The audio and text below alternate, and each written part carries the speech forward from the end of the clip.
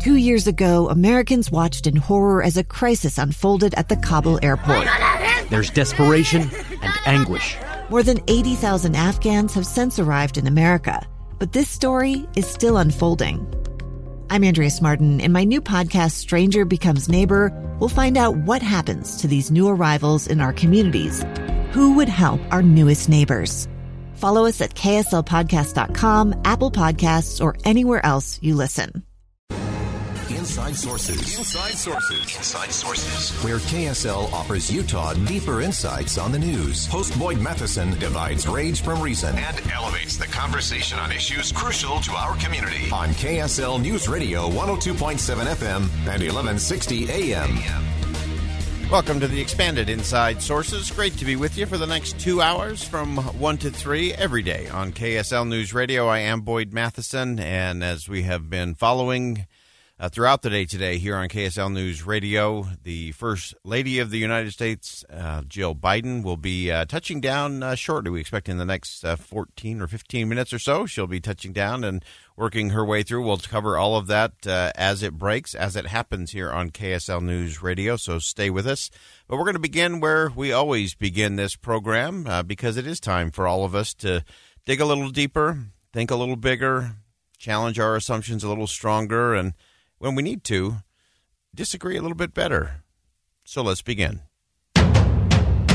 Think you know the news of the day? Think again. So one of the areas that we want to stay with today and have a little deeper conversation about, of course, the headline of the day, what we think we know in the news, had to do with Facebook upholding the ban on former President Donald Trump off of their pages. And we want to go a little deeper on that to see exactly what that means and what comes next. Pleased to be joined now by ABC News' Elizabeth Schulze. Elizabeth, thanks for jumping on the line with us today. Hey, thanks so much for having me on. So let's start by just breaking down what did happen today as it relates to the ban by Facebook of the former president. Yeah, so this was essentially this oversight board. What is a board charged with making decisions on behalf of Facebook? It's an independent board, supposedly, and they have upheld the ban on former President Trump's Facebook and Instagram accounts. So that means, as of now, those pages are not active. The board said that Facebook was right to suspend Trump's accounts, saying that he had created an environment that risked serious violence in the wake of the January 6th Capitol attack. But then it also said that Facebook was wrong to put this indefinite ban in place, which essentially kind of punted this decision back to the company. And the board says Facebook now has 6 months to decide if this is a permanent ban or a permanent suspension, and if not, how long it should last. So a lot of questions here about whether the Facebook now will decide to actually reinstate Trump's account. But also, of course, this is just reigniting the debate here in Washington and nationwide about how much power these big tech companies have when it comes to control over free speech. Yeah, let's start there in Washington, D.C., Elizabeth, and from your perspective. I could almost hear the questions being written by the Judiciary Committee for the leaders of the big tech companies. What do you expect to see coming out of Congress in the coming weeks? Yeah, pretty much already what you would expect. A lot of Republican lawmakers are blasting this decision to keep former President Trump's account suspended. They are calling to break up big tech. They say that these companies have too much power, that they are censoring voices. These are all lines that we've heard here in hearings in Washington, and amid this kind of broader effort to look at the power of these big tech companies. Notably, most Democrats, a lot of Democrats have come out and said that they support the decision to keep Trump off of the platforms because they say that he was a threat, especially after the Capitol attack.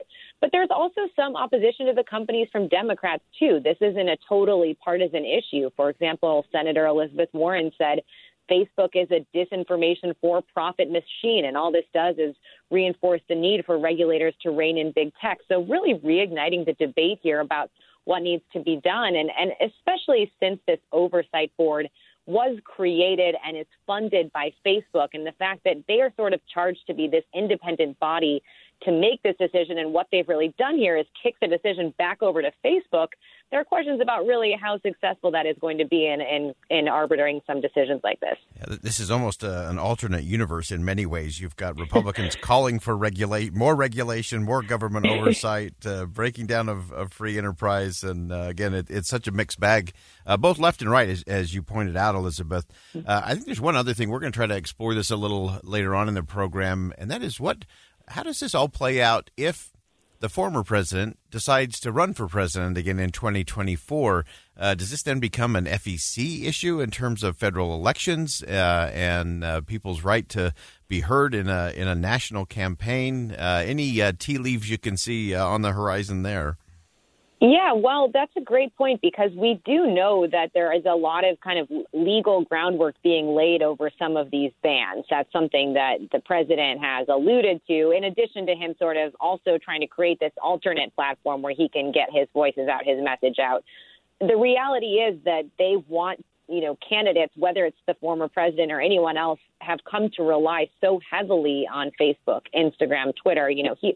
Trump has 35 million followers on Facebook, that to try to run a campaign without those is not very possible these days. So it's great question and great point that likely if he does run again, which we're all wondering here still if that will happen, how that would affect, if this ban would be able to stay in place. But probably there's going to be more challenges to the ban before that anyways. Yeah, and there's also again, I think these will probably come out in some of the hearings. You have the power thing. Are you targeting conservatives? Are you targeting liberal voices? How does that play out? So you have that power component, but then you also have this business model for these companies that made a lot of money off of clicks and likes and all of those things during the course of President Trump's administration. And now where does that play in? So you sort of have the power money piece coming into play as well. How do you see that coming up in the hearings in the days ahead?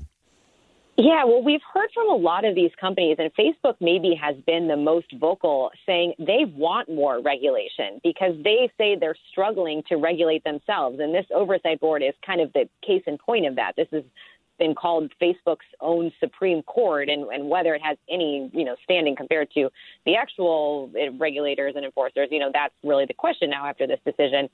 So Facebook and them, they've kind of lobbied to say we want more regulation, but obviously they want that to be on their own terms. They don't want to have to pay users for their data, which is something that's being proposed here in Washington. They don't want to have fines for some of the violations that they've had, whether it's antitrust or privacy or security.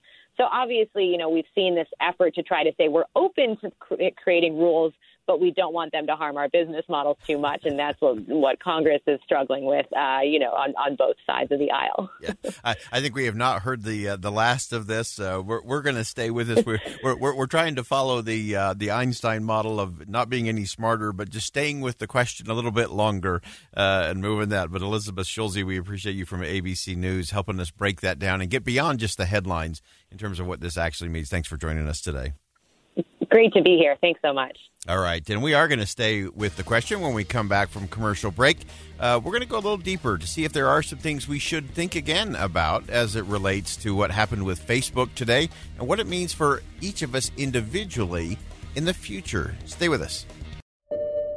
I'm Dave Cawley, investigative journalist and host of the podcast Cold.